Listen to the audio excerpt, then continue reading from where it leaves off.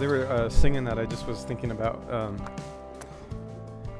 how we're still kind of becoming a community together, right? We're pretty young on this journey, but we do things like sit in a circle, which hopefully just sort of reminds us and speaks to us that like this is about more than just coming and hearing something, but it's about belonging to each other, and that's something we keep growing into. But I'm really grateful for moments like that help us reflect on that. Now, we've been talking about time, but I want to, first of all, start with a little imagination with you. So if you would, imagine that tomorrow is the first day of a brand new job. Maybe you're doing a quick transition, maybe you've been out of work for a while, but let's just say that tomorrow is a brand new day at a brand new job that you're starting. So today, you're getting all your stuff together, right? You're making sure that you've got your commute figured out, you're making sure that you've got your briefcase packed, you're making sure that you have your best outfit picked out, because you don't want to brag, but you know you look good when you put that on. And you want to make a good impression, right? So you're doing all this sort of prep, and your head's in a million different places, and you're a little bit excited, and you're a little bit nervous, and you're wondering what it's going to be like, and you're pretty sure that you made a good decision with this job, but until you get into it, how will you know for sure? So with all of that going on, you're running around the house getting ready. There's a knock at the door, and you open the door. And it's your new boss for your new job that you start tomorrow. They've come to your house. The thing is, it's not just them. You realize it's your new boss, but behind her is a work crew, like people with tool belts on. And before they even explain what's happening, they just barge in. And you say, "Oh, excuse me, I'm sorry.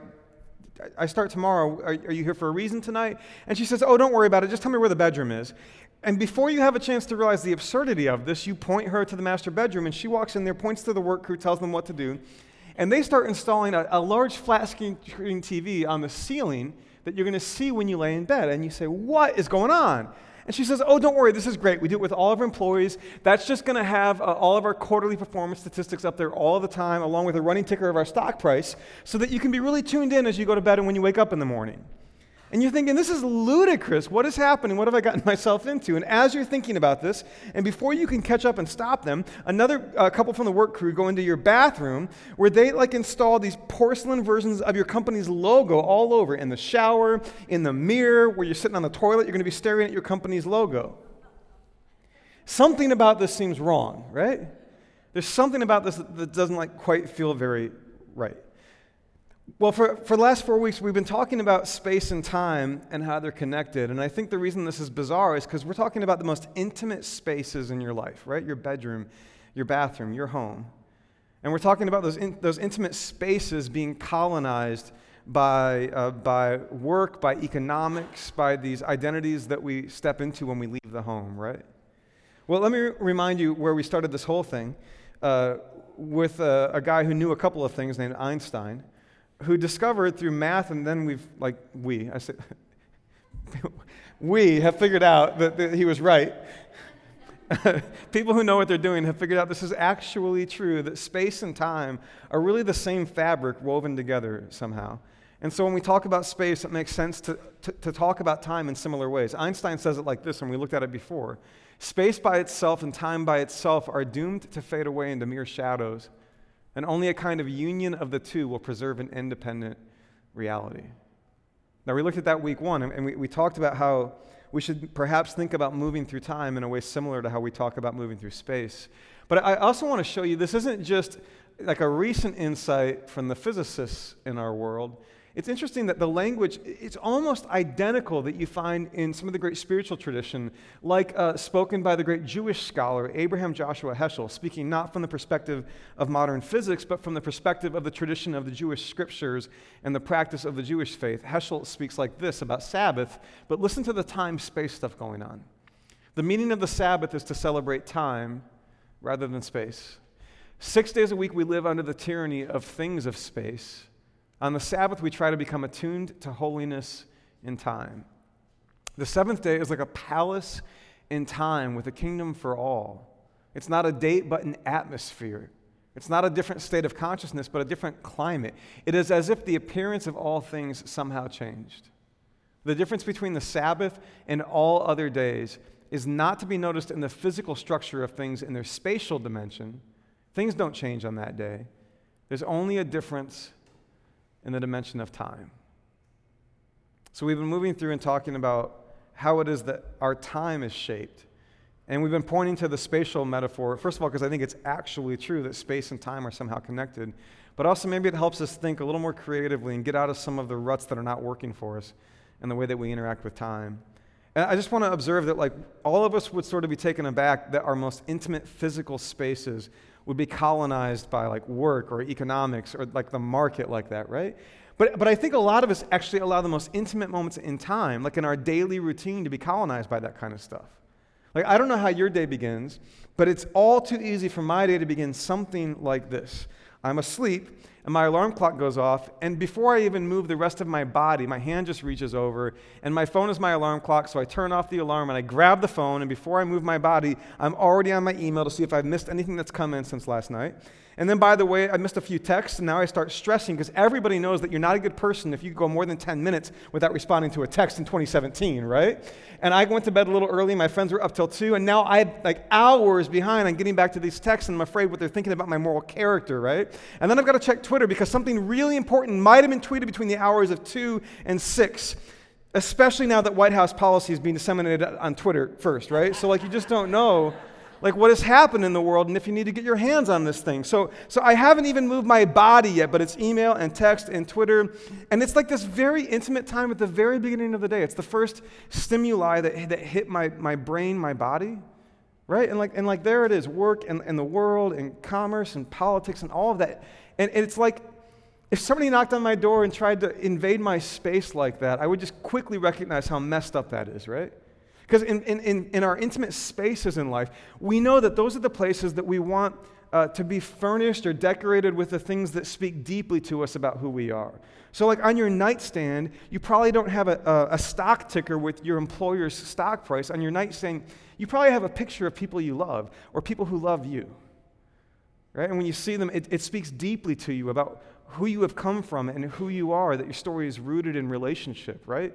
You might have on the wall a photo or a painting or a phrase or a scripture that speaks in those intimate and tender physical spaces to you about who you are and what your story means. But then on time, on our calendar, the earliest moments of our day, the last moments of our day, just on, we sort of easily let those times be colonized in ways that we would never let space be colonized so much. And so I want to talk today a little bit about daily rhythms. This is we've been sort of doing a big funnel, if you haven't noticed. We started out with seasons of life, and then talked about landmarks in time, year to year, and then we talked about the Sabbath weekly rhythm, and today we're moving all the way into the movement of your every day. Now, there are alternatives, right? Like, it doesn't have to be that those most intimate moments are colonized by smartphones or what's happening in the daily news. As I look at the scriptures, there are patterns in Jesus' life that you could read right by if you're not paying close attention. And I want to show you one of those patterns. This is in the book of Luke, chapter 5. There's just this one little sentence that Luke drops in there, but it characterizes Jesus' life on a regular basis when he says, Jesus often withdrew to lonely places and prayed. Now, when I look at Jesus, I think I would like to be like Jesus. I don't mean that cheaply. I mean that deeply. Like, I would like to have the courage to love the way that Jesus loves. I would like to have the compassion that he has, to be so available to the brokenness around him, to be able to move toward it with heart and body. I would like to have the guts to stand up to the things that are broken in the world, to push back against the systems that are hurting people in the world. I would like to be like that.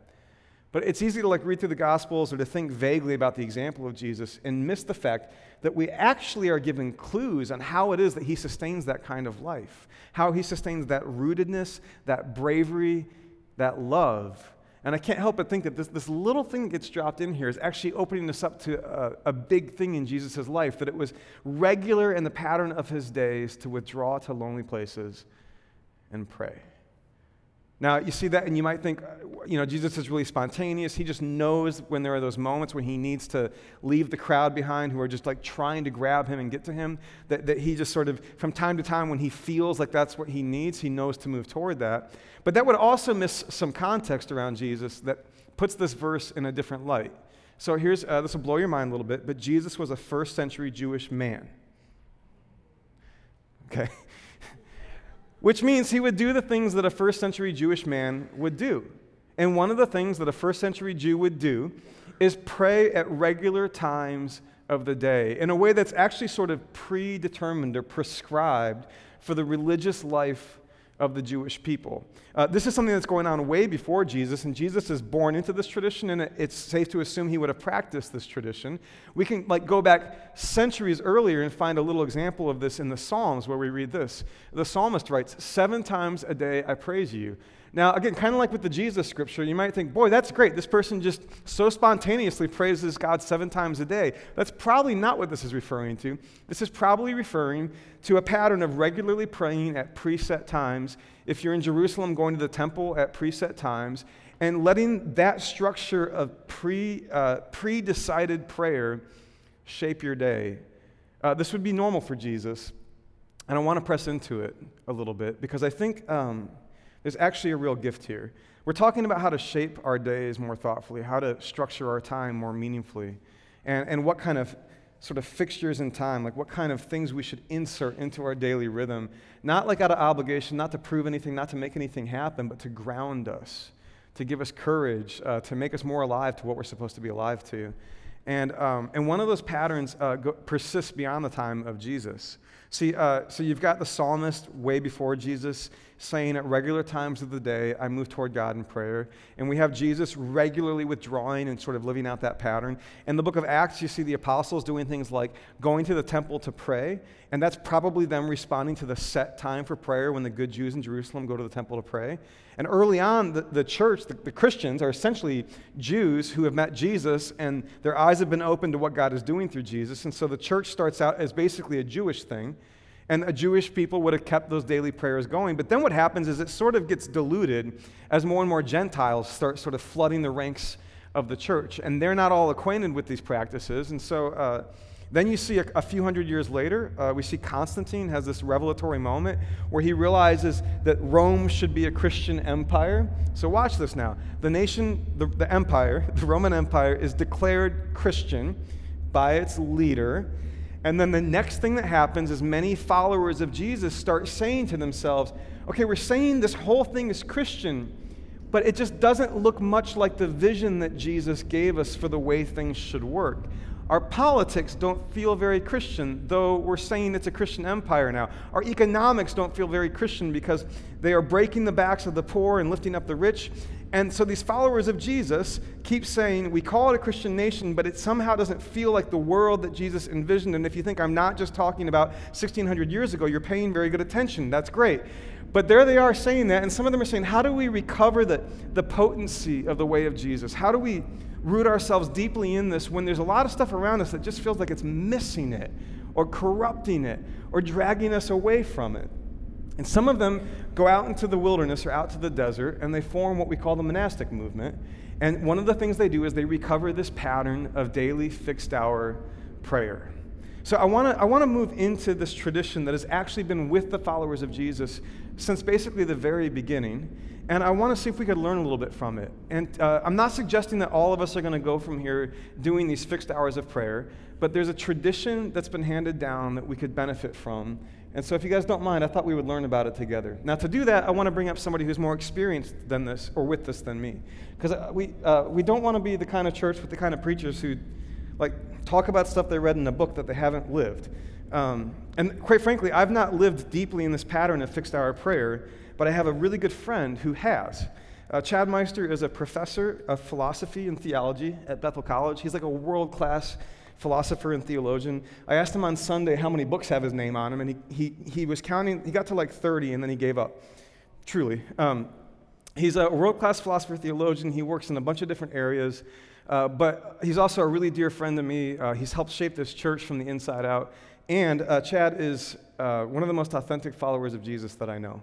And so Chad has practiced this way of prayer that's rooted in this tradition for a while, and I thought we would just learn from him together for a bit. Does that sound good? Excellent. Will you guys please welcome Chad Meister?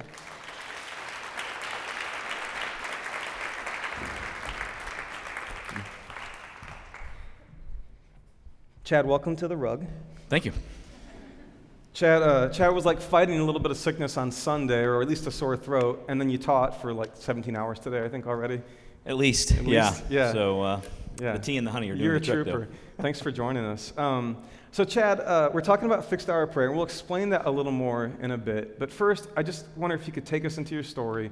How did something like this become a part of your practice? So I became a Christian when I was in my early 20s, and that was a very exciting time in my spiritual life. I felt very close to God, like many people who become Christians, as adults. It was an exciting time. It was a new relationship, and so like in many new relationships, there's just energy and all of that, and so that really carried me in my prayer time for quite some time. If we jump ahead, though, about 10 years, I was in seminary and learning a lot of theology and biblical studies and all that. And it was very dry spiritually, though, and that's not an unusual experience for people in seminary. They're focused so much on their studies that they sort of are lax in their spiritual life, and that was happening to me, and it was very dry. And I wasn't sure what to do about it, and I stumbled across a book by Richard Foster called Celebration of Discipline. And in that book, he introduces some practices in the church, some spiritual practices in the church that go back to the earliest centuries, things that I'd never heard of, like solitude and silence and meditation. And so I thought, wow, I'm kind of an adventurous sort. I want to try this. So I spent some time in solitude, maybe an hour. And then I thought, well, let me be a little bit more aggressive here. So I actually went to a monastery the first time that I went to a monastery, and I was there for 24 hours, and it was just a surreal experience. And when I was there, I thought nothing was happening, and it was very boring. But when I left, I realized something did happen to me. And so I began to do those on a semi-regular basis. So if we jump ahead, though, another 10 years, I was having sort of a daily devotional time that had become part of my daily practice in the morning devotions. That was good. And I was also doing some of these other disciplines occasionally. But I realized that my spiritual life, my walk with God is kind of erratic. It's kind of whimsical. I mean, some days I feel like praying. I know what to pray, other days not. And I just didn't feel really centered in my life, centered in God. And so I heard about this elderly nun who was taking people through an ancient practice in the church called the Ignatian exercises. And people were really being transformed, and this was lasting for a long time in their lives. It was very influential in their lives. So I thought, I want to try that. So I went and met with this elderly nun and got to know her, and then asked her if she would guide me through that. And there are different ways of going through the Ignatian exercises. There's the 1-month method, and there's the 8-month method. So I asked her if I could do the 8-month approach. So we did that. So for 8 months, we met on a regular basis every week, and she had these prayer exercises that she would have me do every day. And it was through that experience that I was introduced to the daily office. By the way, every time Chad mentions his elderly nun friend, I think, I kind of want an elderly nun. That'd be great. So Chad, tell us sort of what is the shape of, so this is called sometimes fixed hour prayer, daily prayer, or daily office, the divine liturgy, liturgy of the hours, right? There's all these different phrases, right. But what are they all kind of describing? So they're all kind of describing a set time of prayer every day. And this goes back to, as you were mentioning earlier, this goes back to the earliest centuries of the church, where these communities were oftentimes out in the desert. There were monasteries, there were nunneries, and sometimes just communities of people that wanted to really focus on prayer. And so the leaders of these communities, the abbots, came up with what they called rules or guides for how you could live throughout the day, both working and praying. And so, I mean, that's what monks do. They pray all the time. And so this was a structure for how you can do that 7 or 8 times every day, every 3 hours. Many of these monks would do that. And so one of the most important of these rules is called the Rule of St. Benedict, which goes back to the 6th century and has been the rule that shaped monasteries all around the world, even to this very day. But there are also ways of entering into this rule or this practice for lay people who can't spend all day long in prayer. And so this daily practice for lay people, we'll call it, is also a form of the daily office. And so basically what you do is you have a prayer book, and there are many different kinds from different streams of Christianity, but you have a prayer book, and for me, it's 3 or 4 times a day. I pray through this prayer book. And it includes psalms and set prayers that people have written about the world and about the poor and about your family. And so it just guides you through this prayer time, 15 minutes minimum per time if you'd like, or up to an hour, depending on how you want to approach it. Yeah, so for you it might be first thing in the morning. First thing in the morning. And then At noon, and then okay. in the evening. In the So evening. that's 4 times would be ideal if you could. Morning, noon, evening, and then when you go to bed. But 3 or 4 times I think is really helpful. That's my ideal, so I shoot for that. Yeah. Doesn't always happen either. One of the things about Benedict that's so beautiful is he said, let's not be too legalistic about this. Let's not be pharisaical about this. This is a guide. This is meant to be a help for us in our spiritual lives. And if things come up, don't worry about it, but just let it be a guide. And that's how I see it in my life. Yeah, I was going to say, like, as I hear you talk about it, what I don't hear, I didn't really hear the word should, which, like, I think that comes up a lot in certain forms of religious I should pray more, because that's what a good person does, or something like that. I hear more like desire driving this. I heard like a desire for a greater groundedness, Right. a greater centeredness, Yeah. and it sounds like you found some of that through doing this. Yeah, I have. It's been really helpful for me in my spiritual life. So I've been doing it formally for about 5 years, informally for about 5 more years. So quite a long time. Yeah. I was asking Tammy along the way here, my wife Tammy, tonight. I said, "So how has my practice of the daily office affected our marriage? Would you say?" Yeah, I that's was a very good curious question. to hear what she would say about that. And she said, Sorry, did you include the part where you do chanting now? Because that might be weird at the house. I don't know. I have never chanted in front of anyone except Okay. for God. I chant regularly now, so I am an odd person. But adventurous, like I said, free spirit. Yeah. But I love chanting. What'd she say about the effect on? Yeah, so she said that, you've become much more focused in your life and what you do. And she said you've become much more aware of my own needs, of her needs. Really? Yeah, that That's was really interesting. surprising to me. Yeah. So that can be an encouragement for some of you, right? So Yeah, that's right. That's good. Some people are like elbowing their spouses. You're going to pray fixed hour prayer for the next month, buddy. No, that's great. Chad, I also, sorry, take me a little further into the shape of some of these traditional scripts of prayer. Like what would one morning sort of package of prayer look like? What would be in that book? So you start off with an opening statement. So it might be something like from Psalm 51, "Open my lips, O Lord, and my mouth shall proclaim your praise." And so every morning, that's a prayer that you begin with. And then you just reflect on that and you pray that. And then you wait for a minute or so. And then you move into a psalm reading or singing or chanting. And then you read some scripture. And so the scriptures that you read are scriptures that are connected to the liturgical calendar, the church calendar. And so the scriptures that you read a little bit from the Old Testament, a little bit from the New Testament. And they're the same scriptures that people are reading all around the world and have been reading those scriptures on a regular basis for hundreds and hundreds and hundreds of years. So you read that. And then you have a time of again, reading or maybe singing what's called a canticle. And a canticle is a little piece of scripture usually that is put to song, so you can sing that or read that. And then you have these set prayers that you read. And so these are prayers that have been written down, some of them for almost 2,000 years ago, these prayers. And beautiful prayers. And then you have a time where you can pray extemporaneously, just your own prayers. Then a time of reflection. Then you pray the Lord's Prayer, and then you have a closing statement, and then you're done. Yeah. Now all of that would show up in one of these prayer books or office books, right? Right. So we're gonna buddy up with Chad here and make sure that we later this week put like an Amazon reading list out, just in case you'd like to get your hands. There's some ancient books that you can still get, or some modern renditions of books that help. And you even with that. apps. Even apps, great. Even phone apps. Yeah, I love that. That's great.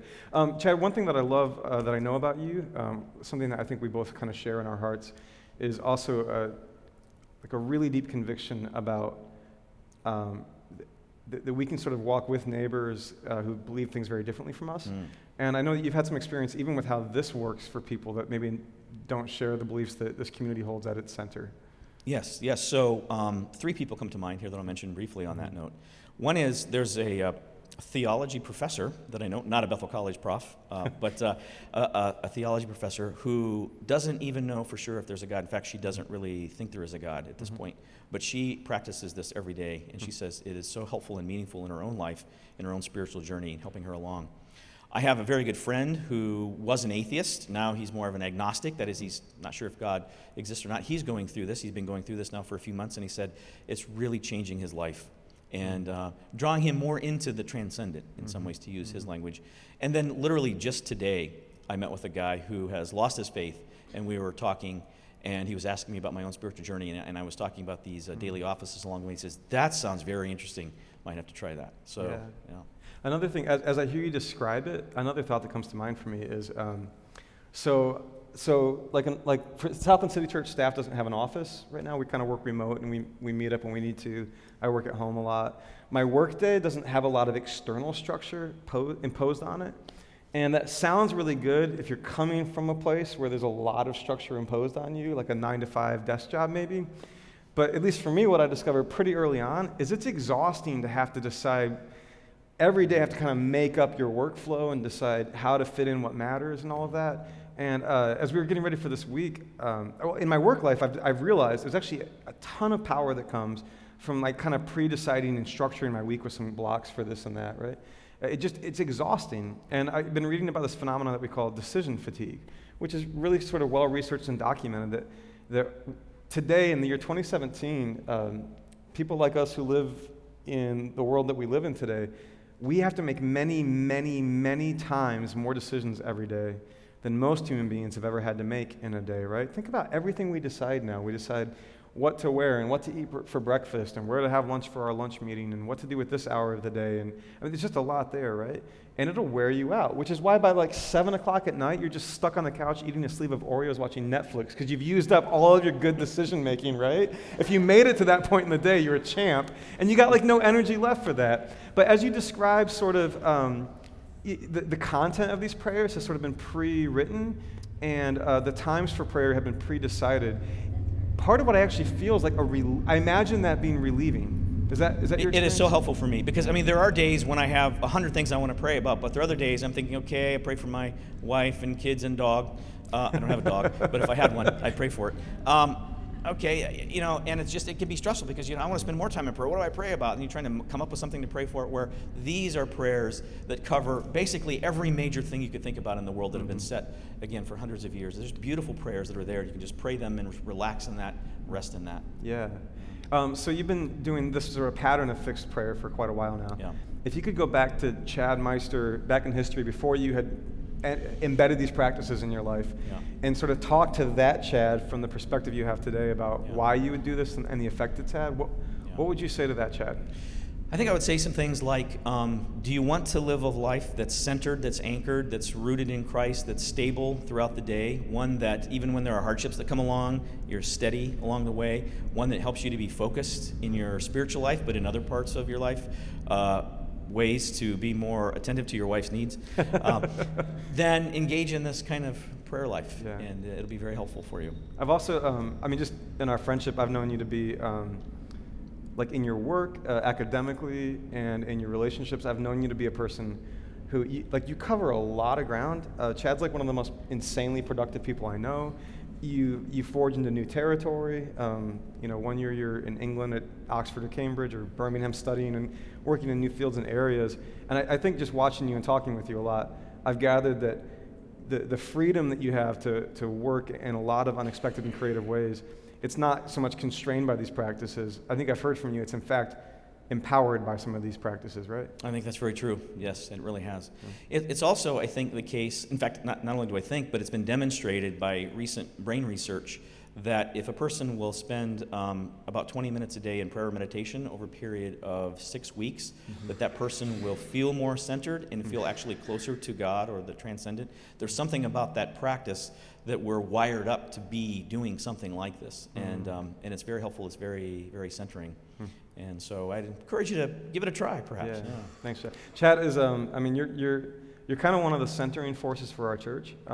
You people may not know that, but through our friendship, and Chad's on our board, and years before Southland City Church existed, Chad and I were dreaming together about some of this stuff. So I'm really grateful, not just for today, but for all that you've spoken into our church. You guys want to thank Chad? Thank you.